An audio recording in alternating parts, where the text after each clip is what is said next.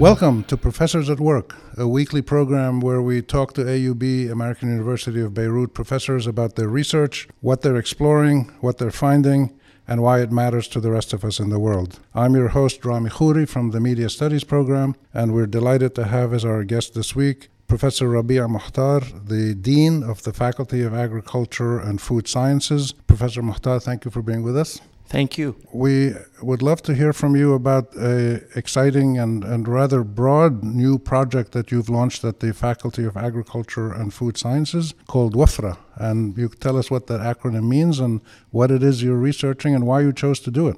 Thank you, Rami. It's a pleasure to be here and communicate about my favorite subject, WAFRA. WAFRA is not only a FAFSA initiative, it's a university-wide initiative. We're using a lot of our resources at FAFSA to make sure that this is a successful one. Just for the name, WAFRA in Arabic means abundance. It's about creating abundance of primary resources through synergy. We all know that the water, the energy, the food, the health are primary resources that everybody needs. And those resources are being threatened by several factors, are being threatened by population growth, are being threatened by the climate effect, they're being threatened by the unsustainable consumption we have, and they're being threatened also by the inherent interlinkages that they have among each other. I'll talk about this in a second. So because of these threats, down the road, we're going to be looking at a gap in supplying these primary resources to population. In Lebanon and the region is one of the hotspots in the world when it comes to water insecurity down the road. The interlinkages that I talked about a little bit is about the water, for example, is a catalyst, is a primary factor for producing food. So a lack of water because of climate will induce actually not only a water crisis, it will also induce a food crisis.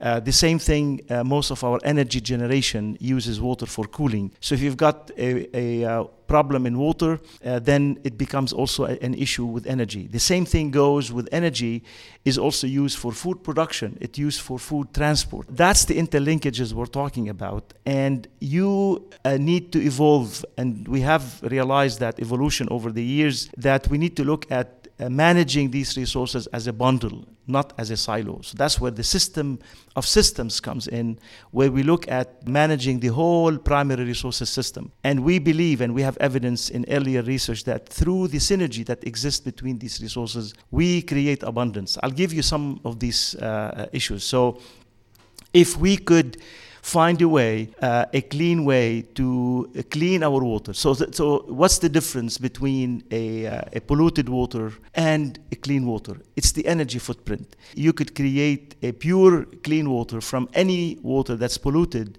if you invest the right energy to clean it. So the difference is in that footprint. So if you could take that water that's polluted, use clean energy to purify it and use it for agriculture at a competitive, this creates an out-of-the-box solution that builds on these interlinkages and wean one of the resource on the other. So one catastrophe in one, or shortage in one, or insecurity in one of these resources does not create an insecurity in the other resources. So the interlinkages is important, it's inherent. We're trying to use that interlinkage to understand these as a system level and create 3 layers of solution that will help us in the future. One layer is technological. So for example, in one of the WAFRA projects that is hosted at the AUB Research Farm at ERIC, we're looking at the food waste will be used as pellets to feed the fish. The fish will produce protein, but also it produces a nutrient-rich water solution that will be used for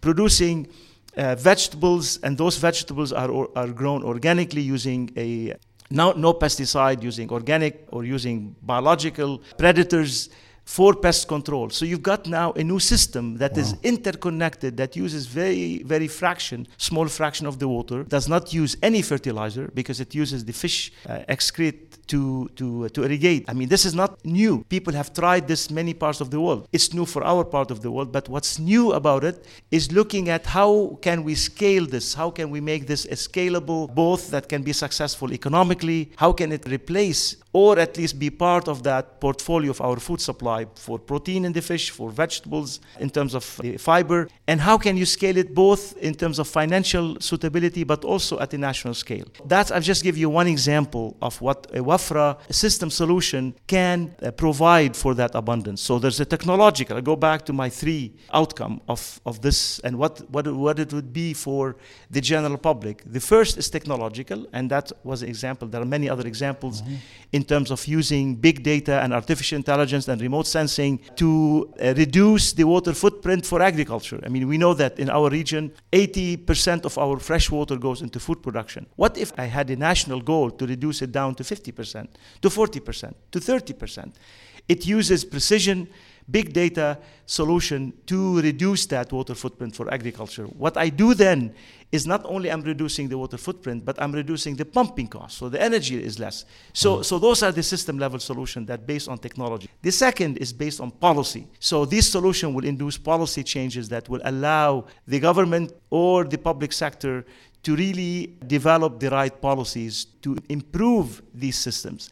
The third is demonstration sites where we bring in farmers, where we bring in producers, where we bring in the private sector to see how this is done, educate them about these systems, how can they be implemented, and hopefully induce behavioral change. Behavioral change in the industry, behavioral change in actually consumers. We would like to use that knowledge to disseminate to our stakeholders so that they can change behavior. But most importantly, our stakeholders now as the science community. AUB is leading that. We are producing knowledge. We are publishing that knowledge that will actually help not only Lebanon, but the dry land community at large.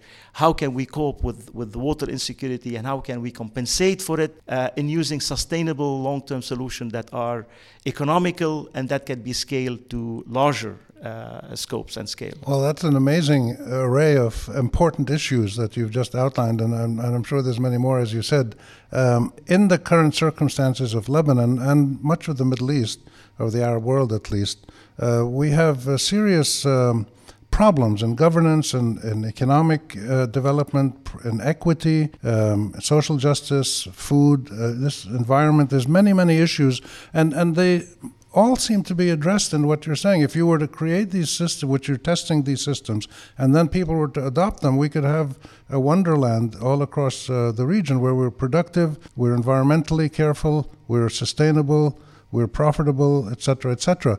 Where is the real challenge to you as a researcher, you and your colleagues, to take this systems approach, which you've outlined in one example, and actually have it adopted by, you've mentioned the public sector and you mentioned the private sector, and both of those are often problematic in the modern history of the Arab world. Not always, but often. So how do you address those challenges of taking what you've generated, this incredible knowledge, and getting it applied? What are the bottlenecks for change? Bottlenecks for change is creating knowledge and demonstrating that knowledge.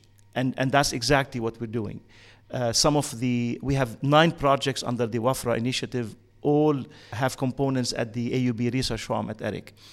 Some are physical experiments that you see, hopefully will go together next time you visit. And in fact, all of our listeners, you're invited, you're welcome to come and see.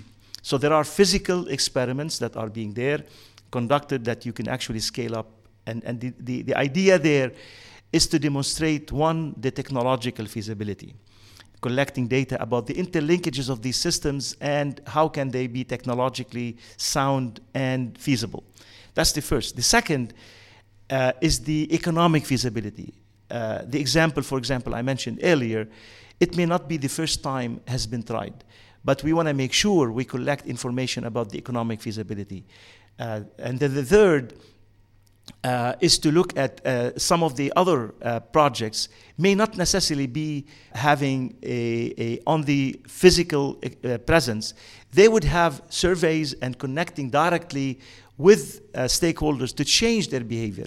Example would be, we know that, and has been published, FAFS and many others have published, that the Mediterranean diet in specific is good for you, is good for the environment. And we know that, and we have evidence that recently there has been deviation from that Mediterranean diet. As a result, you look into non-communicable diseases, you look at issues with health issues related to our deviation from the traditional diet, and we want to know why. And we are actually promoting that people go back and adhere to that diet because it's good for their health. The second important thing about adherence to the Mediterranean diet is that it's good for the environment.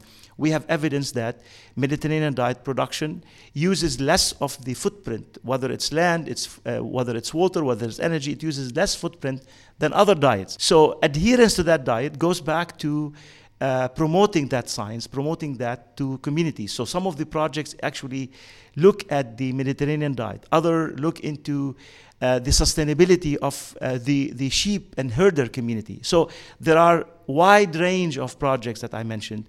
They're addressing the bottlenecks we talked about, the economic feasibility, the scalability of this project, and more importantly, are there policy changes that we must induce so that these projects can be scalable.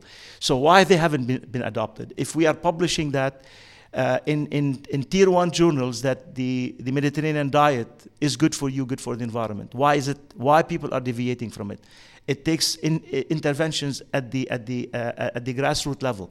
Maybe there are some policies that needs to be implemented, put in place to protect these diets. Maybe there are technologies that we're missing. What we're trying to do is to address all of the above. The policy issues, address the technology issues, and also address the behavior and how people make decisions on their own livelihood and what they eat and what they consume and how and what. And those are useful, holistic solutions that we're looking at. So you must have in your team professors who teach and study nutrition, and they must be doing household surveys. Do you know from your research why people are deviating from the Mediterranean diet?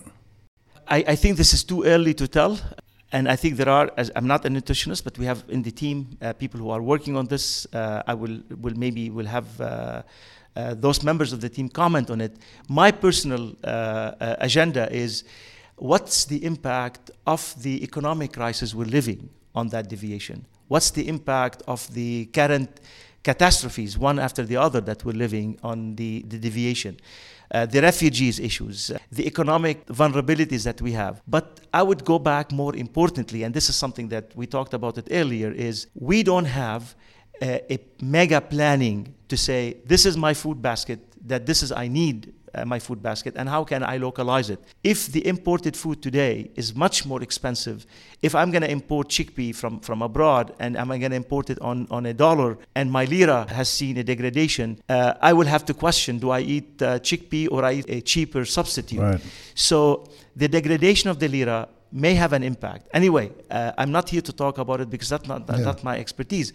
I'd like to look at this as a system level and see how are the socioeconomic implications impacting the adherence to the diet, but also are we not seeing some system level solutions that could help sustain these communities in terms of their health, sustain the ecosystem, but more importantly, open the envelope for new discoveries that AUB will not only be bounded by our constraint within the country, but how can we learn from WAFRA, from the technologies, from our engagement with the stakeholders that others can learn from.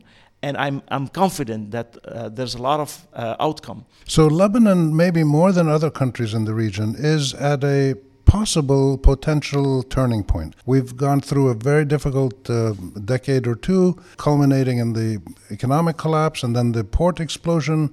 And many people hope that at some point in the coming 6 months, there'll be a process of rebirth, reform, a more efficient governance, national planning.